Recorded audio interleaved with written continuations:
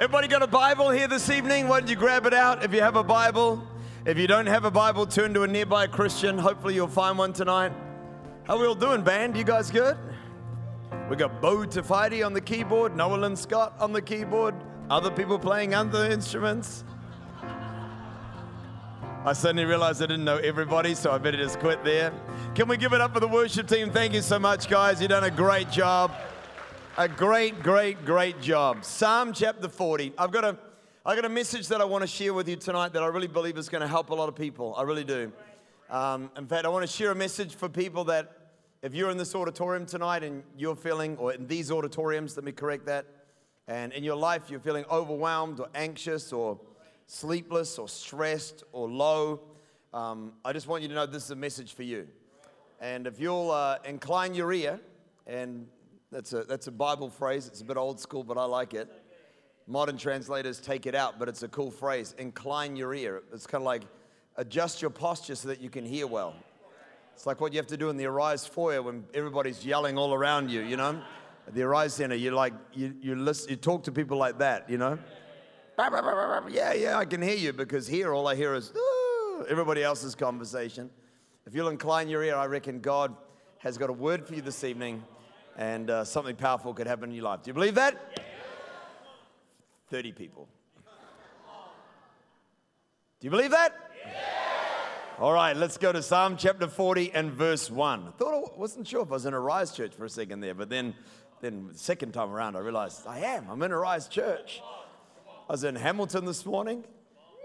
Beautiful venue. I don't know if you've ever seen the Hamilton venue on Instagram, but it's like, what's it called? It's called the Atrium or something. Is that the Atrium? It's literally called the Atrium, and that's what it is.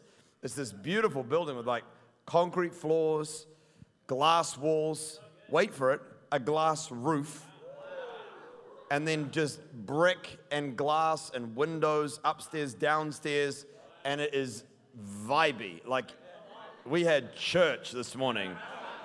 Standing room only, people literally standing around every wall around the auditorium, and God is moving in Hamilton. Let's give it up for everybody in Hamilton, all my Waikato people. The Chiefs, well, the All Blacks are winning anyway. Somebody's winning. Psalm chapter 40 and verse 1. I waited patiently for the Lord. He turned and he heard my cry. He lifted me out of the slimy pit, out of the mud and mire. He set my feet on a rock, and he gave me a firm place to stand. He put a new song in my mouth, like Wonder that we sang tonight. A new song. Man, I love that song, Wonder. We're going to be singing that for a long time to come. Wonder, wonder. There is evidence of wonders infinite. That is a great line. I don't care who you are. Well done, Cascanda, on another great song. And Tamara, who I don't know your surname, but you're amazing as well. But just known as one thing, but absolutely incredible. Wonders infinite. That's lyrical. How good's that bridge? Can anybody remember the first line of the bridge? Feel the weight of heaven. It's the sweetest fragrance. Your surrounding presence. What we do in the bridge, we go through the 5 senses. No, do you get it now? Because that's what we do. We go through all the senses, you see? Sweetest fragrance. You see, we're going through. Touch, feel, see. Yeah, there you go. Now you're getting it on a whole nother level. Yeah, it's because musicians are deep. There are miracles. We're gonna sing that for a long time to come. Give it up for our worship team in every location. If you think they're amazing, come on. He put a new song in my mouth, a hymn of praise to our God. Many will see and fear and put their trust in the Lord. Blessed is the man who makes the Lord his trust, who does not look to the proud, to those who turn aside to false gods. Many, O Lord my God, are the wonders you have done, the things you have planned for us. No one can recount them to you. Were I to speak and tell of them, they would be too many to declare. Sacrifice and offering you did not desire, but my ears you have pierced. And for those of you who have real paper Bibles, if you go down to your footnote, you'll notice that it says, but a body you have prepared for me. So one is the literal translation, and my ear you have pierced, but that is a colloquialism that literally means, but a body you have prepared for me. So a body is the intended meaning. Anyway, you get it. A body you have prepared for me. Burnt offerings and sacrifice sin offerings you did not require. Then I said, here I am, I have come. It is written about me in the scroll. I desire to do your will, O my God. Your law is written within my heart. God, I really believe this psalm is so much life. I love it. It's been a favorite of mine throughout my whole life maybe. And I'm just praying that tonight it would echo out of your word into our hearts, to bring illumination and freedom and life to every single one of us. In Jesus' name. And everybody said, amen. Amen. We are a culture right now that is struggling with our minds. I mean, it doesn't matter where you turn, it's kind of hard to deny it. We are anxious. We are stressed. We are worried. We are sleepless. We have phobias. We are concerned. And it's not just because we're living in a COVID world. Obviously, that has given a massive license for this to be exaggerated. And I don't know about you, but hasn't been a plain sailing year. But the truth is, even before COVID, this was something that is a big issue for us. We are a culture right now that are struggling to control our thoughts, our minds. It's having a huge impact on the way that we feel, on our emotional state. We're finding it difficult to keep ourselves together. And sometimes, if we're honest, I think you could tell me tonight that our minds just seem to go all over the place. Come on, does anybody know what I'm talking about? And it's not hard for us to maybe get a clue as to why. I mean, we wake up in the morning, and the first thing we do is grab our smartphones. And the moment that we've got it in our hand, we open up our browsers and we go to a news website. That's for everybody over the age of 30. There is something more than just social media to get your news from. I just wanted to highlight that for you. And then we open up our news feeds and we start to scroll through them. And I'm addicted to the news. I love the news. And we go through it. And it's just amazing how everything in the world just looks like it's absolutely horrible. Have you noticed that? It's like everything is falling apart, and I'm looking at everything that I'm looking at, and I'm like, oh, my Lord, and I see this, and I see that, and this election, and this environment, and COVID, and global warming, and it's just suddenly like everything just can look like it's really, really bad. Come on. And then I jump on social media, right? This is supposed to be a way that I can connect with my peers and my friends and feel better about my life. Yeah, anybody else finding that's not working out so well for you? I jump on Instagram right in the middle of my worst moment and look at your airbrush, photoshopped, highlighted, staged. Come on, we're having a suckful party, but everybody smile for 3 seconds while we get the selfie. And then we forget that we were doing that yesterday, and we're comparing their perception to our reality. And other things that we get text messages. We got like people giving us communication. I mean, it can be 12:30 at night and your friend is like texting you. You woke up and read their text and it's telling them that they're having a bummer. And you know, suddenly we're connected to everything that we were never connected before. Our email works the same. And the truth is that we're an increasingly stimulated and triggered culture, and we're struggling a lot with the arena of our minds. I mean, I was thinking about this with me. When I'm on social media, it is amazing how sometimes I jump on social media and I get triggered by people doing things that I cannot change in situations I'm not involved in that will not affect me personally and over which I have no control. I mean, it doesn't seem logical, but how many people will give me a knowing nod and say, you've been there before?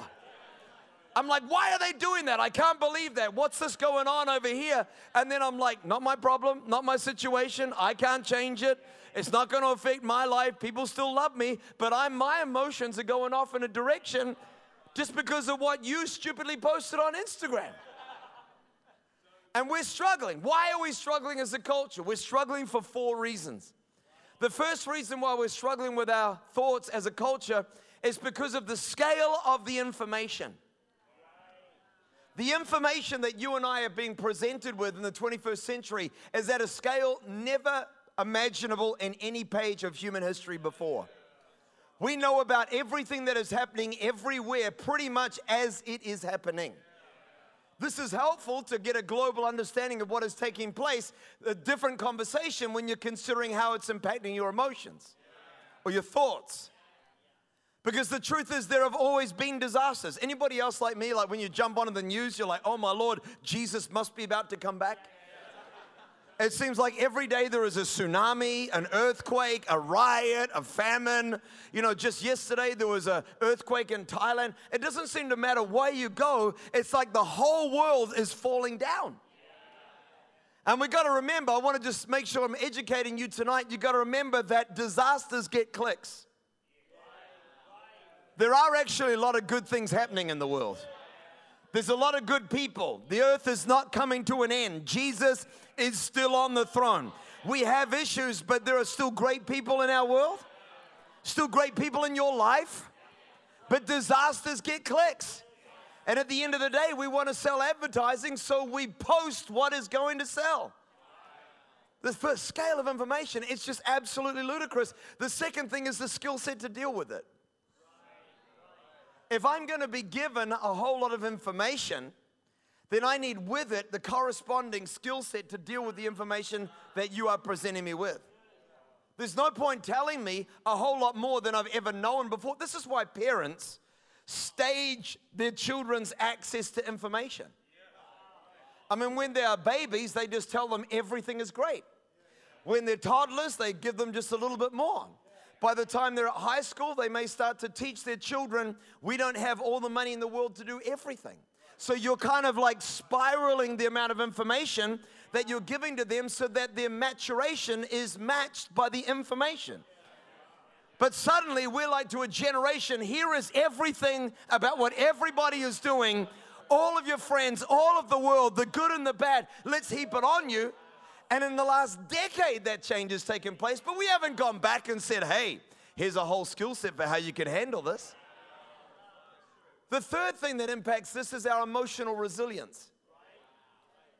Man, the truth is for me that I'm a morning person. I start every day, I'm ready, I can take on any challenge. But isn't it amazing how what would have been an incredibly surmountable problem at 9 a.m. in the morning can appear like the end of the world when it's 10 o'clock at night?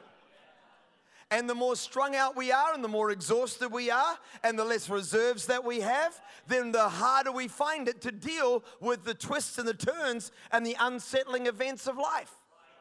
This is why I preach all the time at Arise and say, turn your cell phone onto flight mode a couple of hours before you want to go to sleep. Because the devil has an intention that he would get to you at your vulnerable moments.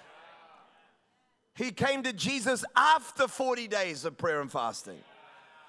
Everybody's full of faith on day one.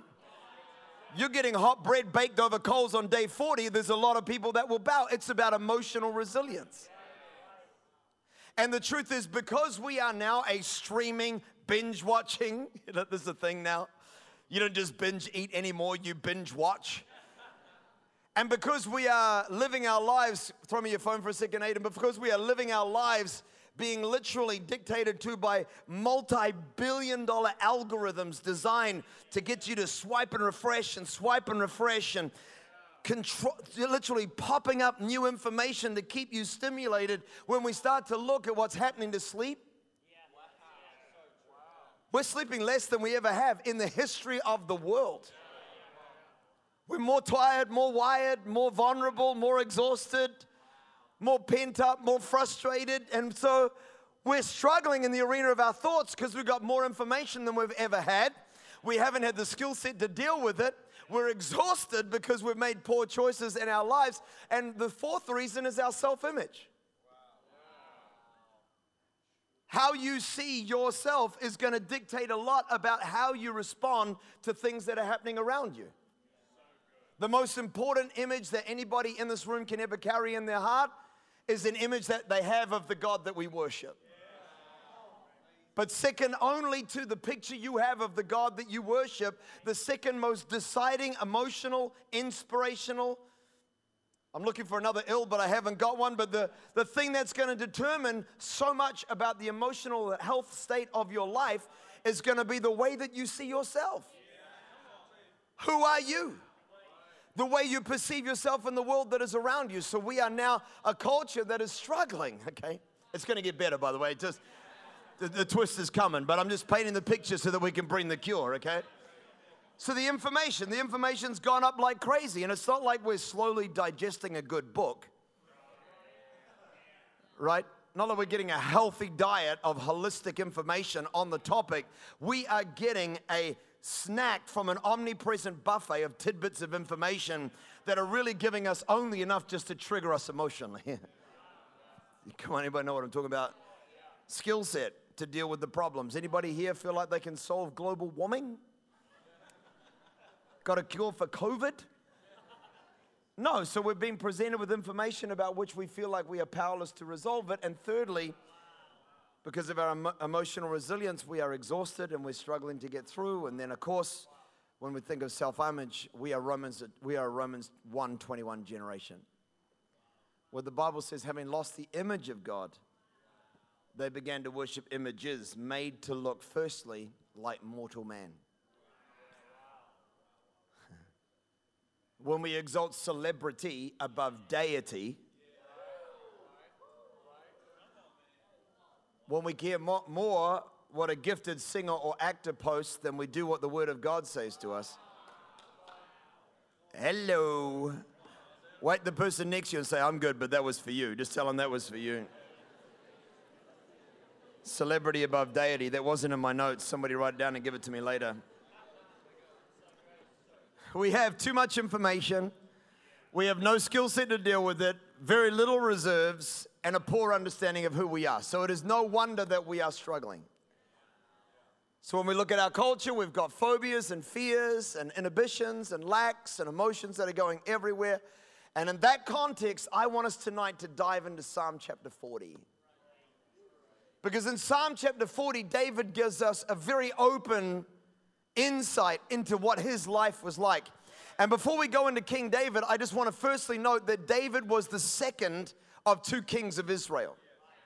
Israel's first king was a man by the name of Saul, and he's not nearly as well known. I mean, we would say Jesus, most well-known biblical figure. Second would have to be King David, right? There are statues. His lyrics and songs are still being used today. David, an incredibly inspirational biblical character. But King Saul, if you're new to Christianity, you're probably like, who's Saul? Exactly. He didn't last very long. King Saul was removed from being the king of Israel because of two reasons. Number one, his ongoing struggle with sin. But secondly, because the kingship was not life to King Saul. He became king over Israel, but it wasn't life to him, it was death to him. Because of the scale of the information, because of the lack of skill set, because he lacked the inner emotional fortitude, and because he didn't understand himself that well, King Saul was eventually removed from king, and David was brought in to take his place. But when we start to read the Bible, we discover that King Saul and King David, their paths crossed, because King Saul had a massive struggle in his personal life in the arena of depression. Waves of depression would come over King Saul. He would end up just wallowing. His servants and his inner circle couldn't do anything to move him. And one day, while he was in one of his states, they said, we've got to find some kid, somebody that can come and worship, and maybe that will change things. And so King David, who'd been up until this moment a reject, stuck out on the back paddock, insignificant, a nobody, who had one skill going for him. I need to preach to somebody who feels like they don't have a lot going for them in their lives, but you've just got one talent, one thing that you're good at, one remarkable trait, one thing that you feel is special about you. The one thing that God has given to you could be enough to unlock every door that God has for you, to usher you into your destiny. God never left anybody without a little piece of Him. And the thing that God has put on the inside of you that is unique to you is going to be the very thing that's going to usher you into your destiny and open every door. And if you believe that, could you give God some praise right now? So King Saul would be in these fits of depression, and they would grab King David, just called David at this point, and they would bring David into the room, and he would begin to play his harp, think electric guitar, and he would begin to worship. He would begin to worship. He would begin to worship. And as David began to worship, the spirit that was on King Saul would begin to lift. And I need to pause to help you to understand that when you're in an environment of worship, your worship counts for so much more than just you. I need you to understand, my friend, that when you begin to worship, you're not just worshiping for your own freedom. You're not just worshiping for your own God time. My friends, as we begin to lift up the praises of the Most High God, it's going to affect somebody else. Your worship could set another free. Your worship could break the chain in another life. Come on, whack 3 people and say, you've got the power to change things. You have the power to change things. So as David began to worship, the chains that had been over King Saul would lift off. And so it was that King Saul was eventually removed and David took his place. And with that context in mind, I want us to dive into the psalm, because in this psalm, we discover about David that he's not a superhero in the way that makes him immune from the challenges that we face. But David found a way through the quagmire. And tonight I want to give it to you. And I'm praying that as you hear the story of King David, that tonight God's going to bring some freedom to your life. In verse 1 is a verse that might sound absolutely earth-shattering for every Gen Z, every millennial that is in the room. 6 words that are going to rock your life this evening. It says about David, I waited, waited. I waited patiently. What are you saying, John? I'm saying there are some things that God wants to do in your life that swiping from the top of the screen is not going to get you. There are some things God wants to do in your life that you need to endure poor Wi-Fi to receive them. There are some things God wants to do in your life that you don't get in a microwave minute. There are some things that heaven wants to bring to your life that are worth waiting patiently for. There are some things that you don't get on your timetable. Just because somebody sold you a device that offers you a dopamine hit every time you swipe from the top, it doesn't mean it's the sum total of what Jesus is trying to drop into your life. Sometimes we need to put away the phone and we need to wait in the presence of the Most High God, because He is the author of peace. He is the giver of love, and we need Him in our lives.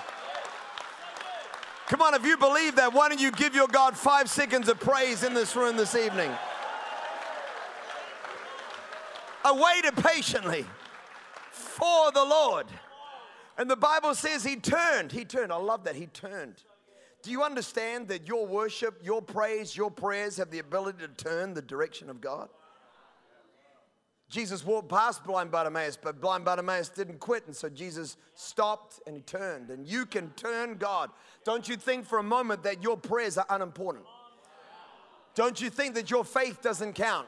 Don't you think for a moment that you're just a bystander on the events of life? You can turn the attention of heaven. You can turn the gaze of God. You can change history. You can dictate what happens next. The prayers in your mouth are as powerful as the prayers in Elijah's mouth, and you can change the world. Come on, if you believe it, give God some praise. Whack 5 people around you and say, it's time to turn God. It's time to turn God. In verse 2, this is what David said. He said in verse 2, he said about God, He lifted me out of the slimy pit. He lifted me out of the mud and the mire. I want you to know tonight that we're not reading of Joseph. If you've read the Bible, you would know that Joseph got thrown into a pit. Thrown into a pit by his brothers, thrown into a pit by Potiphar. This is not Jeremiah. If you read the prophet Jeremiah's story, the people didn't like his prophecies, so they threw him into a pit. This is not any of these characters. This is David. In the Bible, there is not one reference to David ever being thrown into a pit. He said, he lifted me out of the mud and mire. He lifted me out of the slimy pit. And we know that this pit is not literal. So if the pit is not literal, then the pit is metaphorical. David is not talking to us about his body. He's talking to us here about his mind. He's saying, I was in a place in my life where it was like I was in the mud and in the mire. He said, I was in a place where it was damp and it was dark. I was in a place where just to think of climbing high seemed to me to be futile, like I'd just be putting my hands against a slimy surface and tumbling back down. I want to preach this message to anybody in these rooms tonight who feels like you're just in the middle of a place that you don't know whether you're ever going to get out of it. I need you to understand that David has been where you might feel you are now.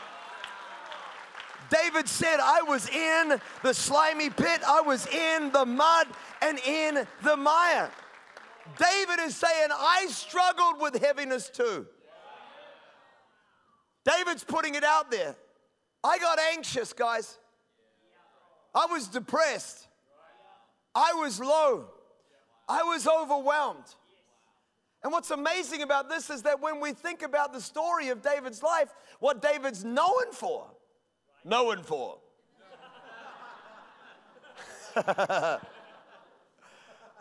a 47-year-old pubescent moment, but anyway, what David was known for. David was known for the fact that he was a great warrior. The 17-year-old kid who took 3 stones and slew a giant. He was known for being a great worshiper. Like I said, his lyrics are still being used to inspire songs 2,500 years after he coined them. That's a pretty good, man, I wish he had license for those lyrics. But anyway, he doesn't. You can look after your grandchildren on those royalties. But anyway, David is known as a great king. But what we don't know about David is that there was a point in his life where he said, I was in the mud and mire.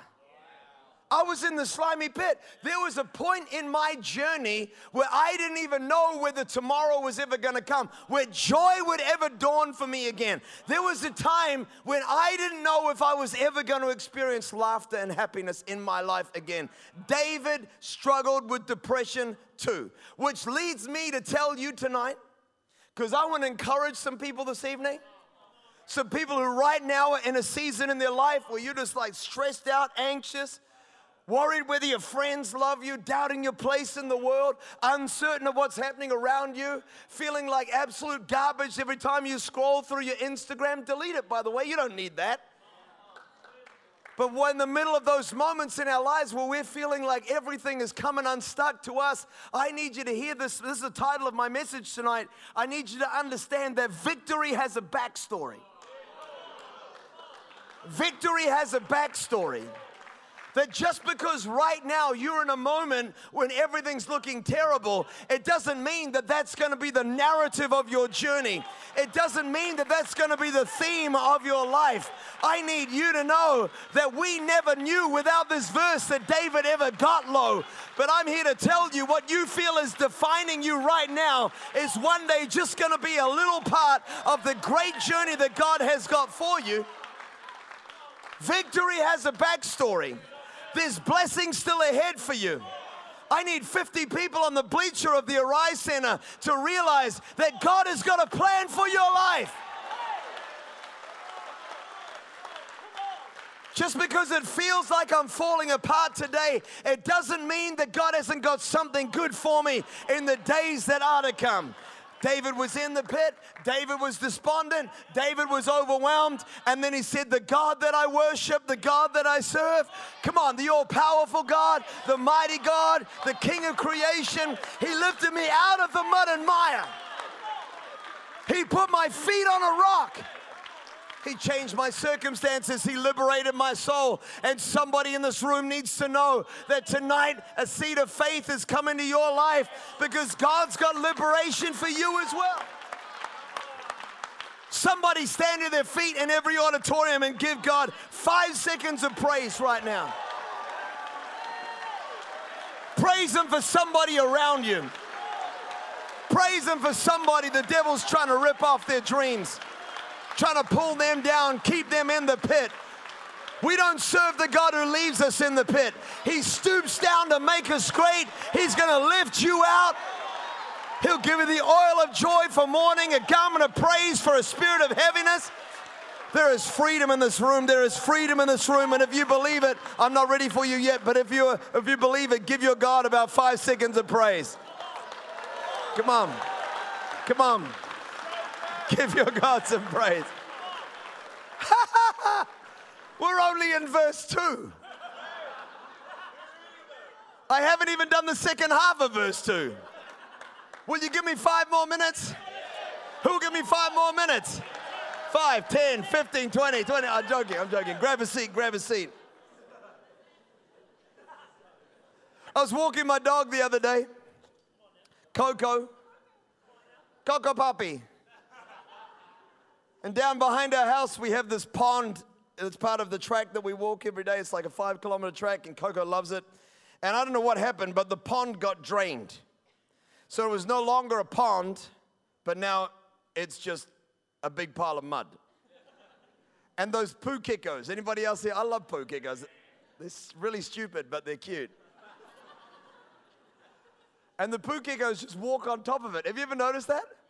So my dog, who's also not that bright, saw the poo geckos walking on the pond, and she is like, this is my moment. If there was water in the pond, it's really not a pond now, we need a new word for it, it's just a big pile of mud. But if it had been water, she wouldn't have jumped in. But she saw the poo geckos walking on the mud, and then she's like, this is my moment, and she goes running, and she jumps, big dog leap, and then just lands in the mud. And she just goes straight into the mud. So now she's got mud up to here. She's got her head out. And Jillian's like, get in there, save her. I'm like, I'm just going to wait because that's some stinky mud. I won't let the dog die, but I will let it get itself out if it can. And it was just struggling. I mean, it was just like, she's looking up at me with these eyes that are like saying, save me. And I'm like, save yourself.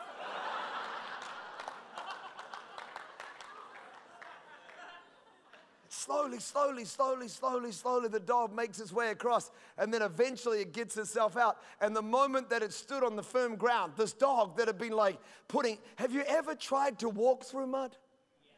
Ever tried to walk through big piles of snow? Your entire quad is like cramping just to take one step forward. And the moment the dog got back onto the path, this dog you're going to have to work hard, camera person, because the moment that the dog got back onto the trail again, she was off and she was just running around like a mad thing, absolutely able to move so quickly, absolutely free to just absolutely go for it. You're probably feeling really sick in Christchurch. But the thing about it is that there are some people that are hearing this message that everything in your life seems so hard and every step feels like it's draining. Everything in your life feels like it's a struggle. I'm preaching to somebody tonight who it took every ounce of energy that you had just to get out of your bed, put some gel in your hair, and make it to this service tonight. But I need you to know God's going to lift you out of the mud and mire. He's going to put your feet upon a solid rock. Your life's about to change because of the power of God. And if you believe it, give God some praise. Victory has a backstory.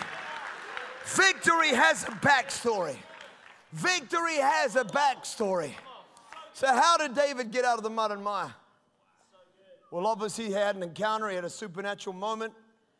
But then the Bible tells us the big key is in verse 3. Because in verse 3, this is what he said. He said, he put a new, I'm so exhausted from running across the stage and yelling at the same time. What do they call it? No, I'm good. But what do they call it when you can't breathe? You know, that's like anaerobic. Yeah, I wasn't just running, but I was yelling at the same time. It was anaerobic exercise. I need to run a long way tomorrow. He put a new song in my mouth. A hymn of praise.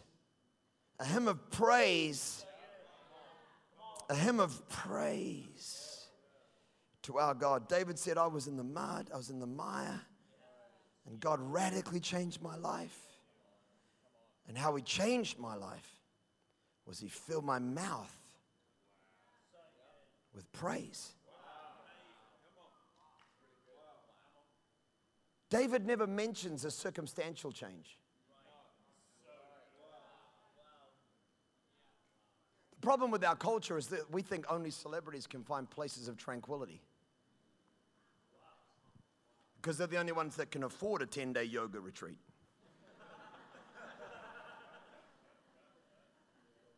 We need a Psalm 23 awakening. The Lord is my shepherd. I shall not want. He makes me lie down in green pastures. He leads me beside still waters. Emotional resilience, he restores my soul.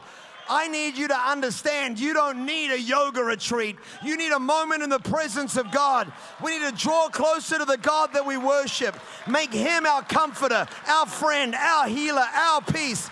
He is Jehovah Shalom, the God of peace.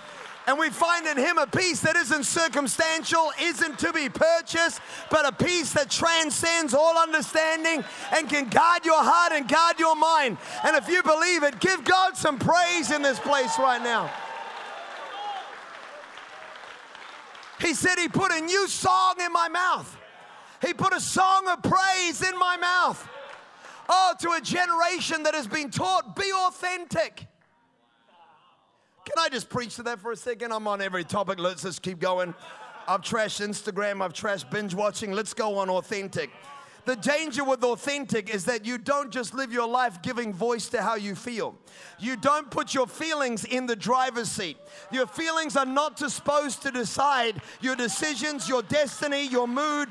Your feelings are feelings that you experience, and some of them are valid and some of them are invalid. Some of them should be accepted and the vast majority should be rejected.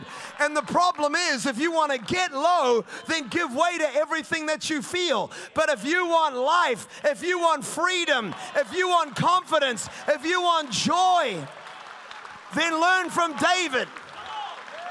Because then David says in verse 1, he heard my cry. He heard me telling him everything that was wrong. And then he's like, I got you this one time, but I want you to get you the next time. I'm filling your mouth with praise. I'm teaching you a new language. You're not just going to fall victim to what you feel. You're going to begin to declare the praises of God over your life in every moment, every setback, every trial. Let's practice together. You are my God. You are my King. You are my Lord. You are my healer. You are Jehovah. You are my peace. You are the God who restores. You're the God of breakthrough. You're my Savior. You emptied hell and populated heaven. You make a way even when there is no way. You cause streams to flow in the desert. See, this is what praise means. This is what praise means. To open up our minds, our hearts, and begin to declare, you're my Lord, you're my King, you are worthy. To begin to magnify the Lord and give God the glory that he is worthy of. David said, I got out of the mud and mire because I began to praise. Praise doesn't change the situation, but it absolutely changes our perspective. More often, the problem is in our perspective than it is in the problem itself.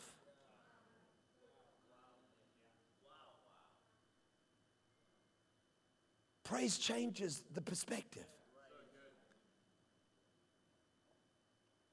When David began to praise, he went from problems to possibilities. When we begin to praise, it elevates us out of just focusing upon ourselves and begin to see everything that the Lord can do. I remember being in my life at the time, Jilly and I had a leaky home, and it seems such a small problem to me now, honestly. But at the time, it was overwhelming. And that's the problem with problems. The thing you think is the end of you right now, one day you're going to look back at it and you're going to say, that was the making of me, not the end of me. That was the start of me. That wasn't what took me down. That was what pushed me forward. That's what freed me from my fear of man. That's what liberated me from needing the applause of people. That's what stopped me from living just for materialism. That's what destroyed the yoke of fear in my life. That's what broke me free, was the valley that I went through, got me to the mountain that I'm standing on now. Victory has a backstory. Tap 3 people and tell them victory has a backstory. Has a backstory. And I had a leaky home. I had a leaky home, and I was so low. And I remember I was in the middle of my lounge room. We had this little house. We loved it, though, didn't we? We loved it. And I was on my knees in the lounge room of the house. And I was just saying, God, why me? I had a church that was 3 years old. Jillian was pregnant with Will at the time. Lara was asleep in her room. I was worried about toxic mold. Did she have toxic mold in her room? My little baby, my princess, she's had me around her little finger from day one till now. I now have to pay each of my children at least $5. It's called self-discovery. And it just began to dawn on me that all the negative things I was seeing that could happen to me in the future of my life, they were all temporal things. Like I thought I'd lose a Rise Church. I did. At that moment, that's what I thought. Stupid, but that's what I thought. That's the problem. Right now, you're thinking things that seem so legitimate. They seem so legitimate. Fears seem so legitimate. If fears didn't seem legitimate, we wouldn't call them fears. We'd call them ghost moments or something. You know, we'd have a new word for it, but fears are fears because they seem legitimate. And I was like, this is the end. I'm going to lose the church. I'm going to lose my job. This is going to be terrible. We're going to lose the house. Children are going to be starting again. My kids will be sick. Like, that's what I was thinking. And then in the middle of it all, this is what I realized. I had a drop-dead gorgeous wife who actually loved me. Not everybody has that. I'm speaking of a wife that loves them, okay? Just shut up. You're naughty. My daughter was the most beautiful thing. I mean, just the greatest gift God ever given me. I cried for the first time in my adult life the day that she was born. I hadn't cried since I was a child. I couldn't remember it, couldn't tell you. But I was so happy. Hundreds of people have gotten saved at Arise Church already, maybe in the thousands. And it was like as I just was in this low place and I began to praise God, I realized that nothing could take that. Like nothing could take that. Nothing could actually take Jillian from me unless I let them take it from me. Nothing could take my children unless I became bitter and resentful. And in that moment, I just began to say, God, I thank you. I've got a wife who loves me. God, I thank you. I began to list off. It's 1:30 in the morning or something stupid. I should have been asleep, but fear kept me awake. And in that moment, I just began to say, thank you for Sally, and thank you for Bob, and thank you for Bill, and thank you for Phil, and thank you for this person, thank you for that. All these souls that have gotten saved, and thank you that I get to live this life, and thank you that you've called me to Wellington, and thank you that I actually have got to preach your gospel. Thank you, Lord, that you've used me. Thank you that my wife loves me. I began to praise God in the darkness of my night, and the situation still seemed real, but it got smaller in face of the might and the power of our God. I'm here to tell you, your God is big, and when you begin to praise Him, your perspective changes. Come on, now the band can come and join me, and I'm going to turbo through the rest of my psalm. The Bible literally says that David wrote, and he said, I put a new song in my mouth, a song of praise to our God. And then this is what he said. He said, many will see and fear and put their trust in the Lord. In other words, as praise has come to my life, everybody looked at me and they were asking, are you okay? Are you well? Is everything going all right? And now they can see the countenance change as praise has begun to infect my life. They can see me smiling. My shoulders were stooped, but now they're pushed back, and they can see the change in my... See, that's what God's got for you, my friend, to the place where your life has been changed because you learned the power of praise. Then in verse 4, he goes on, he says, blessed is the Lord, man who makes the Lord his trust. In other words, he was only, leave it up, only a second ago, this is a guy saying everything in my life is awful, and now he's beginning to say, I am the most blessed man that I know. I'm blessed on every side. God has given me goodness. See, if in your life right now you can't say one thing that's good, begin to praise the one who is good, and that is Jesus. And as you begin to praise the one who is good, he's going to open your mind to see every blessing that he gave you, every favor that is over your life, every good thing that he's got around the corner. I feel like I got to preach this tonight because there are some young people who have been told their whole lives, roll with your emotions. Let the circumstances dictate how you feel. No, no, no, no, no. Begin to praise, begin to lift up God, begin to exalt the King of all heaven. And I'm here to tell you that you're not decided by your circumstances, but you're decided by your praise. If you believe it, everybody stand to their feet and give God 3 seconds of praise. Come on.